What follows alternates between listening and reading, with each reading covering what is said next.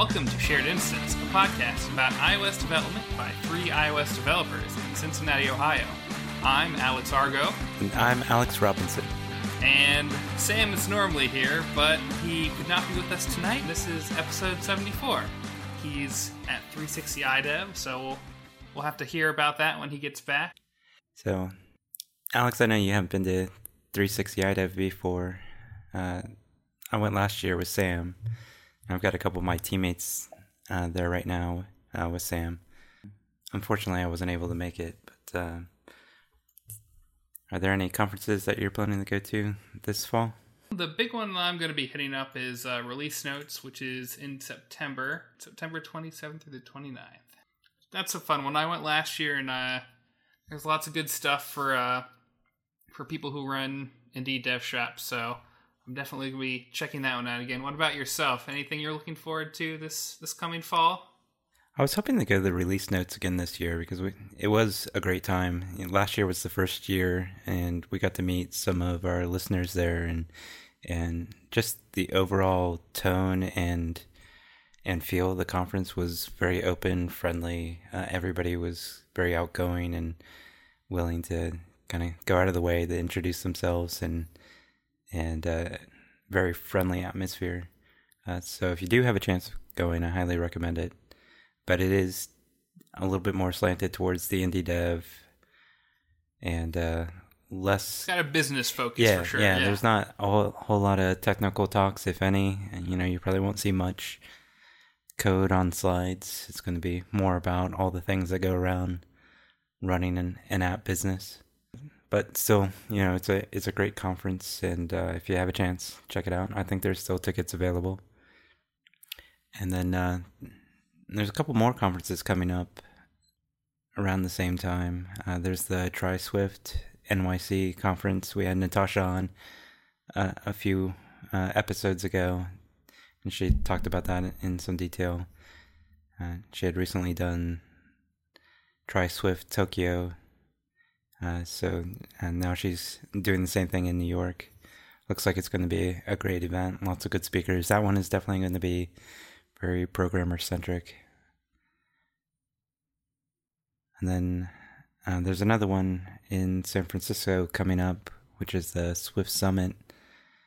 And they've had a few of those. I'm not sure what they're up to now, but I think they had some of the events in New York, and I think they've had it in San Francisco a couple times as well, and maybe the UK. And they usually get some really good speakers, and it looks like a good event. I'd like to get to one of those. Fortunately, I'm going to be traveling during the Release Notes conference, so I'm not going to be able to make it to that. But I might see if I can get to one of the others. Cool. It sounds like we're going to have a busy fall for sure. So just to follow up on our beta tracking, Sam was wrong. This was not the last beta last week with Beta 6. We've got a Beta 7 that came out, oddly enough, on a Friday. Yeah, so I thought that was interesting. I think Beta 6 was on Monday, was it? Monday or Tuesday, and then 7 came right on the heels of that. On Friday. That makes me think that we're getting close to the end, but I still think there could be one more. We'll see. There were definitely, I saw a few complaints about some things that broke with Beta 6, and I saw some weird behavior on my iPad where the dock would sometimes disappear, the background would disappear periodically, which was kind of weird. So I guess I'm not too surprised there was a Beta 7 not too long after, but looks like you think this was our last one, or you think there's going to be more? I don't know. I'm not sure how many of the Swift proposals are completed, and I don't know if they're going to just call it and say it's too late. We're not shipping anything new with Swift until a point release.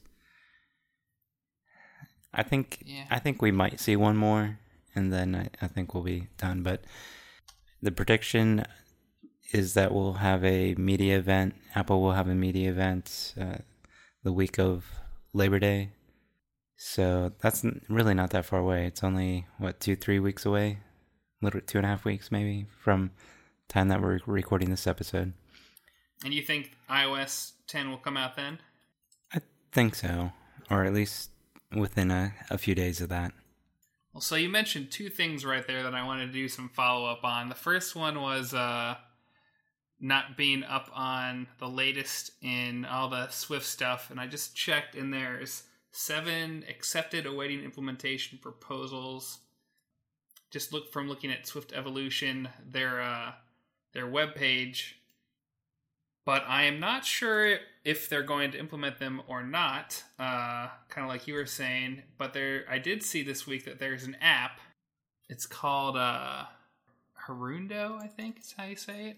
But it looks like this mail list reader that's specifically tailored for reading all the different Swift mail lists. So, and there's quite a bit of chatter that happens in the mailing list, yes. And that's kind of where all the action is. So if it's something, if you want to be actively involved in some of the decision making, and you kind of have to be on the mailing list and participate. So I could see why this may be a handy tool that someone actually built. Yeah. And it can be difficult to keep up with the mailing lists when it's mixed in with all your other email. So keeping that separate might be good too. Yeah, I thought it was a joke when I saw that there's an app just for following the Swift discussions, but you can read all the mailing lists, you can mute, bookmark, and search messages, and you can even have favorite authors. So if you really like to hear what Chris Latner has to say, or Erica Sadoun, or whatever. I often see some interesting remarks from Chris pulled out and used in updates, and yeah, it seems like there can be some pretty lively discussion. Yeah, maybe they're using this app. We'll put a link in the show notes so you can check it out if you want to. The other thing you mentioned that I wanted to follow up on was the release date for iOS 10. So we've got a new Apple rumor mill leaker person, Barbara Streisand. Did you read this story? No, I didn't see this one. So Barbara Streisand was interviewed recently, and I guess Siri says her name wrong. It says it with with a Z instead of a soft S. So she called up Tim Cook, as you do when, Siri pronounces your name wrong. And apparently they told her it would be fixed in an update on September 30th. So I don't know if that was either at least by September 30th, one of those end of September things, or if it was, this is the release date for the update that's going to come out, which would be iOS 10, obviously, that would fix your name pronunciation. So I guess time will tell if we can add Barbara Streisand to the likes of Mark Gurman and all those other Apple rumor leak people. I think that probably fits in with some of the other rumors.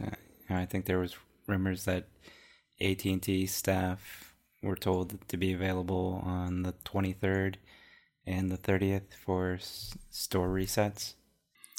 The 30th seems like it would be really late, doesn't it? I guess maybe we'll get the GM in a week or two, and then... I think they were talking about, or at least some sites were predicting that the Tuesday or Wednesday after Labor Day, they'd have the media event. Pre-sales would happen that Friday, and then they'd start shipping around the 23rd. Shipping is normally when... I guess it used to be when the OS came out, but last year we got it the day of the event. So I guess we'll see what happens this year. Yeah. It may or may not be different. And there's potentially a lot of different hardware that could be shipping too. So, the phone is kind of a given. But there's plenty of rumors that say that we'll get the second generation Apple Watch this fall, sometime in September, maybe. Mm-hmm. Might not be the same event. Plus, we're supposed to get new MacBook Pros sometime between now and December. So, hopefully we don't have to wait too much longer for that. Yeah. I think Apple's sales have been slipping quite a bit. Target said their sales of Apple devices has dropped 20%. And they don't even sell computers, so they just sell the phones and iPads and watches, I think. Yeah, it's interesting what happens when you have so much of your business depend on certain suppliers or whatnot. I'm kind of in that boat. Just being responsible for Apple's release schedule really affects how I run my business, and a lot of iOS developers run their business, and all that. Used to just have one ad company, so it's always interesting to see what affects people's business, and we've tried to do things in the past to kind of, not be as dependent on one supplier. We went into Android. We got different ad partners now, so that if one of them goes bad, we're not up a creek. So yeah, it'll be cool to see how that plays out. Yeah, one other thing that I saw that was interesting this week: tools that were leaked by some like hacker group. I mean, we talked about, Apple's fight against the FBI to put in a backdoor. So, recent kind of I told you so event. Yeah, the argument from FBI was like, oh, just give us the backdoor, we'll keep it safe, no one bad will get a hold of it. And of course, Apple's like, no, someone's going to steal it from you guys. And they said that would never happen. And just this week, their whole list of all their suite of tools has been leaked, and it's, up for sale for the highest bidder. The WikiLeaks people have. And, some vendors did put in backdoors, and now the now the exploits are well known. Yeah, there's an article I saw that Microsoft had a backdoor that it was just in there for themselves. I think they accidentally left it in during development, for Windows 7 and on or something crazy like that. Maybe even Windows Vista and on, that lets you get past the secure boot feature. And it's the key has been leaked, so that feature is essentially null and void. It can be bypassed by anyone, and they don't have a way that they can patch it to make it non-vulnerable. So that just gives more ammunition for Apple to kind of rebuke the FBI and whoever else is trying to get them to do bad backdoor type things. I'm pretty happy that they were able to stay the course and not compromise on that. And hopefully Apple and other companies continue that trend. It becomes more and more challenging as time goes on to protect your identity and your personal and financial data. Yeah. We talked a little bit about the Beta 7 and the mailing list. One of the big changes that was introduced in Beta 6, and we kind of touched on it before, was the changes to the access control. So now we've got open and private and file private and a number of different options.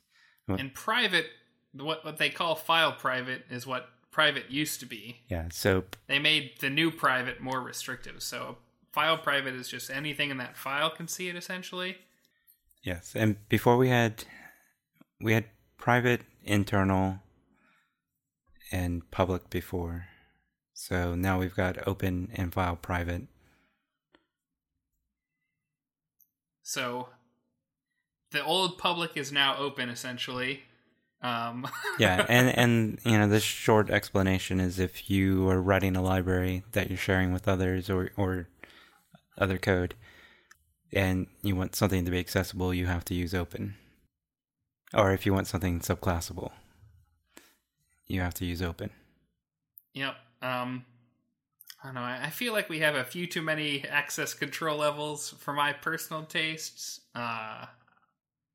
But Yeah, and the open is a little bit weird because it's, everything else is, kind of who can see what, and then open is whether or not you can subclass. Yeah. And I think there was a lot of debate back and forth of whether or not it's belongs there, and this is what they ended up on.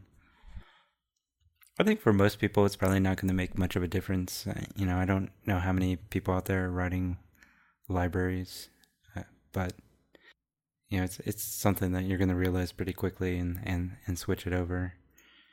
I suspect the compiler is going to warn you that it needs to be set to open, or at least that you don't have access to it, to subclass. I don't know if it'll warn you. Well, if you try and subclass something, it's not going to compile. And I'm not sure what the message is going to be, but hopefully the message is clear. Yeah. And says, oh, stupid, just you need to mark it as open if you're going to subclass it. Or this is not marked as open. Sorry, tough luck. Or it'll just be some obscure message that, file does not exist. Who knows? We'll have to try that out. So I think we've talked a little bit about analytics before, and we've been asked what analytics packages do we use, and I know you use Flurry, Alex. Yeah, I use some Flurry. I use some Firebase right now, but I had an interesting thing crop up this week with Flurry. So they're doing one of those big redesigns where they, there's the old version and the new version both accessible at the same time, and that's been out there for a while.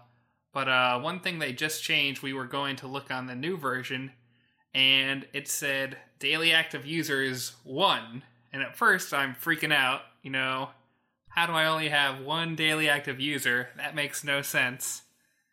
Something's horribly gone wrong, but they've taken out tracking of unique users from an analytics package by default.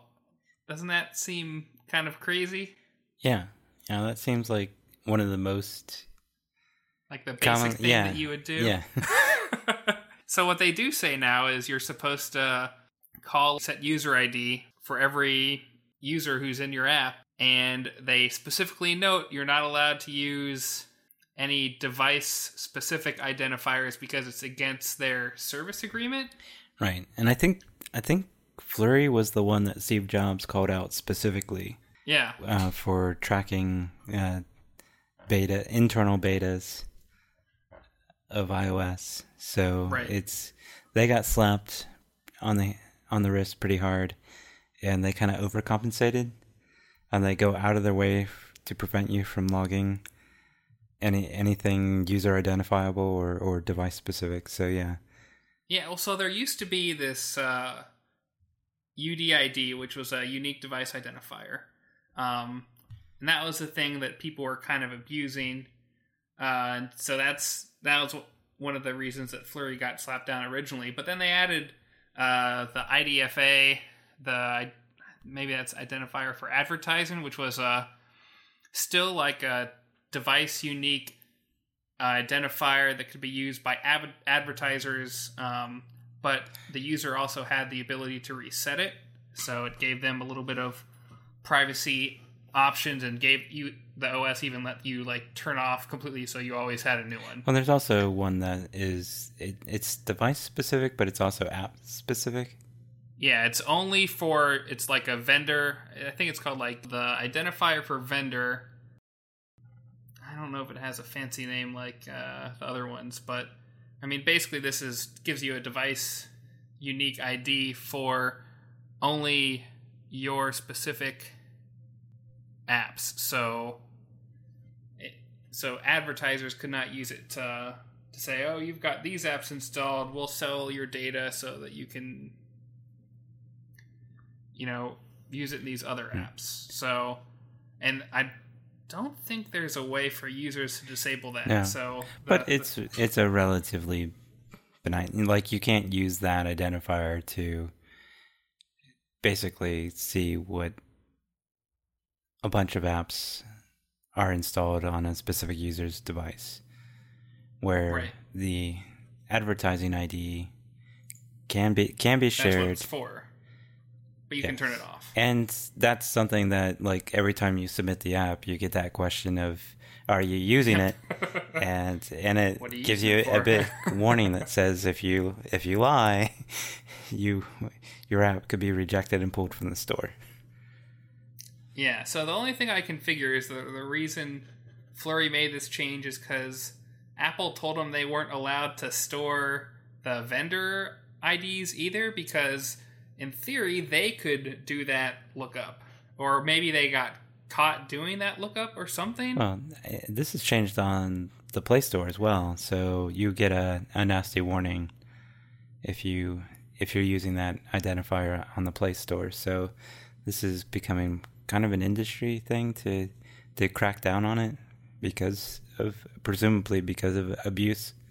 Right, but how are you supposed to see how many users you have if you can't? You don't need the advertising ID. You can just use that vendor ID because it is. No, the vendor ID I think is also against their Flurry's terms of service. Well, it might be Flurry's, but we're definitely using that for lots of other things. So it seems like it's against their terms of service, so they won't do it, and they say you're not supposed to use it either, but you have to come up with your own way.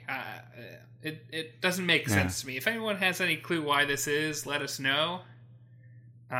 Or do you just use your vendor identifier and forget about it? I don't. Yeah, most of the solutions I've seen out there use the vendor identifier. Yeah, it's the one you're supposed to use. We get plenty of warnings for the advertising identifier if you try to use it or use a library that does use it. I think Google used to package some of their advertising stuff with the analytics, so it would kind of sneak in there. But they stopped doing that a long time ago. Mm-hmm. Flurry's kind of this weird thing. I don't, they're now owned by Yahoo. I've had Verizon. Now it's Verizon now. Keep up with this, Alex. So I've had two apps. I can definitely see why Verizon shouldn't have all this information, though. They've done all kinds of shady stuff. Well, they can get probably the data another way, since they're the carrier for a lot of users. They just inject IDs themselves, which is kind of scary, but they do. I have one app that I've migrated from Flurry to Google Analytics, and I'm not a huge fan of Google Analytics either. I've had problems with updates frequently between versions, and I think even Google is kind of pushing us towards Firebase instead of GA. Yeah, we've got basic Firebase analytics in there, but a lot of stuff we have not implemented, so we're kind of leaning towards putting more stuff into Firebase so that we can tell how many users our app has. Well, one of my apps that is using Flurry, when they moved to Yahoo, I haven't been able to log into that account anymore. So, I was able to reset one account, but the other one I haven't seen to get the reset to work. So it's kind of weird.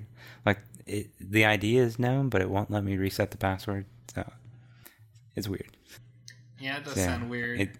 I'm not too worried about it because I'm trying to move everything off of Flurry anyway. And it's probably still one of the, if you want a good analytics package, it's probably still pretty good, but it's all right. But it's different. I wouldn't, if you don't have an analytics package now, I would not use Flurry personally. It's just more people have them because it was one of the only games in town 4 or 5 years ago. So, and you can get a lot of those base analytics from if you're using Fabric /Crashlytics, they've got answers which will tell you active users and a few of the key pieces of detail, and they're probably adding more things now. I'm sure they can do more than just active users. And then Firebase seems to be getting good reviews for analytics so far. But you always run that risk with anything from Google that it could just go away. Or they'll make breaking changes whenever they feel like it. Yeah, so No guarantees anywhere. They can be acquired. They can be. A big company could just decide to shut it down at any time. So you never know. So what have you been up to lately, Alex? You were telling me the other day about how awesome r.swift is. Can you elaborate? Yeah, on we it? we were having a bit of a chat in the Slack, one of the Slack channels about handling constants and strings and localization. And I think I've mentioned r.swift on the podcast before, but something that I use quite a bit for all those stringly type things. So segue identifiers and storyboard identifiers, cell identifiers, and now they support things like localized strings. So it can pretty much, it'll parse the storyboards, it'll find use of color strings and image strings and all that, and create constants for everything. So it kind of works similar to the way Android's been doing it for a long time. It'll turn all those strings into constants. In this case, it's structs and enums. So now you've got type safety with all your strings, whether it's a cell identifier or an image name, or now to some degree with localization. So you can reference localized strings as constants and even pass in parameters for string formats. So how do you actually integrate it? Is it a build script that you call out to r.swift? There's two ways of doing it. You could have it as a command line tool that you just run, or you can have it as a run script in a build phase. So before compile, it'll parse everything and regenerate your generated r.swift file, which has all your constants in it.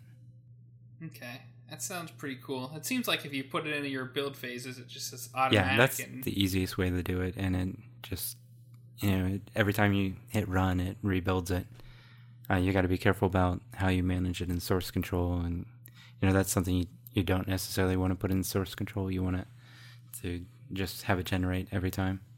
Otherwise, you're going to potentially run into merge conflicts with everyone. Makes sense. So is it a Ruby tool, or what is it? How do you install r.swift? Is it just a straight up shell script, or? It's a good question. I believe that one's actually written in Swift. Oh, that's cool. I have to double check that, but I think it is. That's nice that it's in the native toolkit. It seems like so many of our developer tools are all Ruby, so you have to be kind of like a side Ruby person to be able to troubleshoot when things go awry with them. So it sounds like this thing is, as long as you have the right version of Swift installed. Yeah, well, pretty solid. Yeah, I mean, if you're running it as part of the build phase, you pull down the right branch for whatever version of Swift you're using, and then because it's not really adding files to your project, it doesn't have, a lot of reasons people go to Ruby for tools like this is because there's a good library for writing to the project file to add files, because that's always kind of a pain with these types of tools that generate code. Because writing to the file system is easy, creating file templates and writing the file system.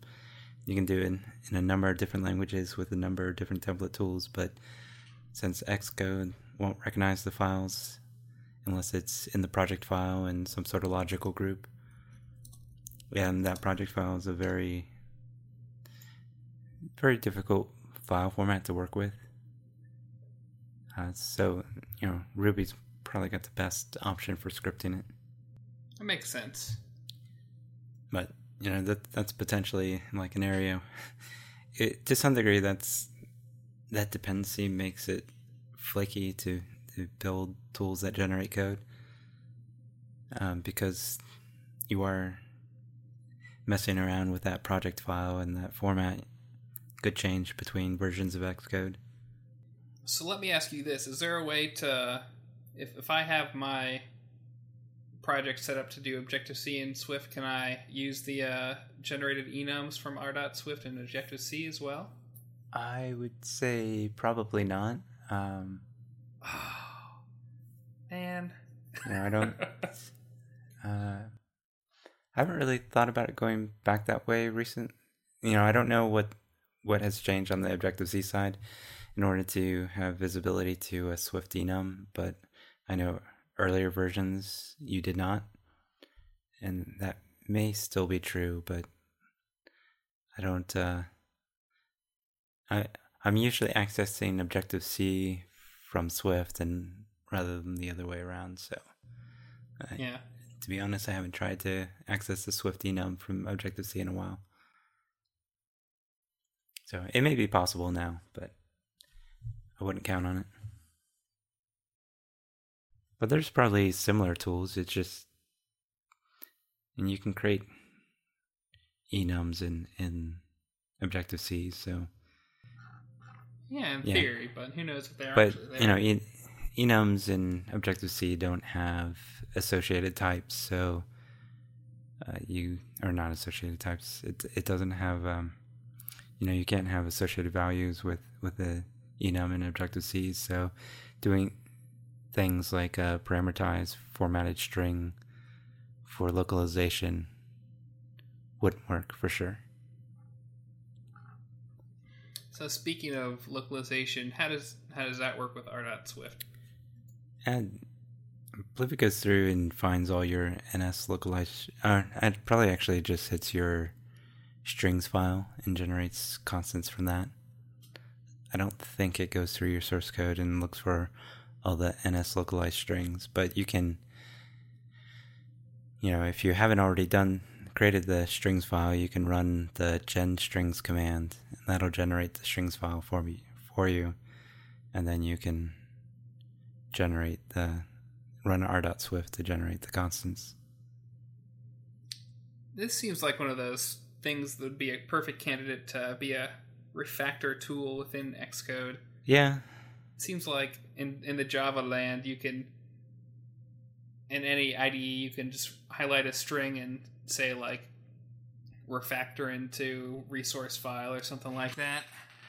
Yeah, since we don't even have rename yet as a refactor, I think it's going to be a while before we see that. It just seems like it's such low-hanging fruit. Maybe, I wonder if that could work as that could be a Swift plugin, or a Xcode plugin, huh? Yeah, we could see that as a source code extension. Can you write to other files? I guess you only get access to the source code. Yeah, and that's definitely a challenge with extensions as they exist today. You only have visibility to one file at a time. Which is all you need for like a one-off, but you couldn't like run it for. You would need the strings file and whatever file you're editing. Yeah. Guess maybe that blows that idea out of the water. Yeah. Bummer. I mean, there's things that you can do for localization. You can turn on warnings. So, Xcode 8 now will do static analysis to find strings that haven't been localized, but I don't think there's a fix. Do they have a fix for the warning? I'm guessing not. I haven't tried Xcode 8 for that yet. I'm still a little hesitant to use it on a production project. That is a bummer. But yeah, r.swift I find to be very handy to deal with all those stringly type things and in a safer way. There's some other tools out there that are similar, but r.swift has been working reasonably well for me. It'll be one of my first things I pull in when I do a Swift project. So that's about all the time we have left this week. So why don't you tell me where I can find you on the internet, Alex? You can find me at AJ Robinson. As always, I'm at Alex Argo on Twitter. You can find the podcast at SharedInst. And there's some other guy.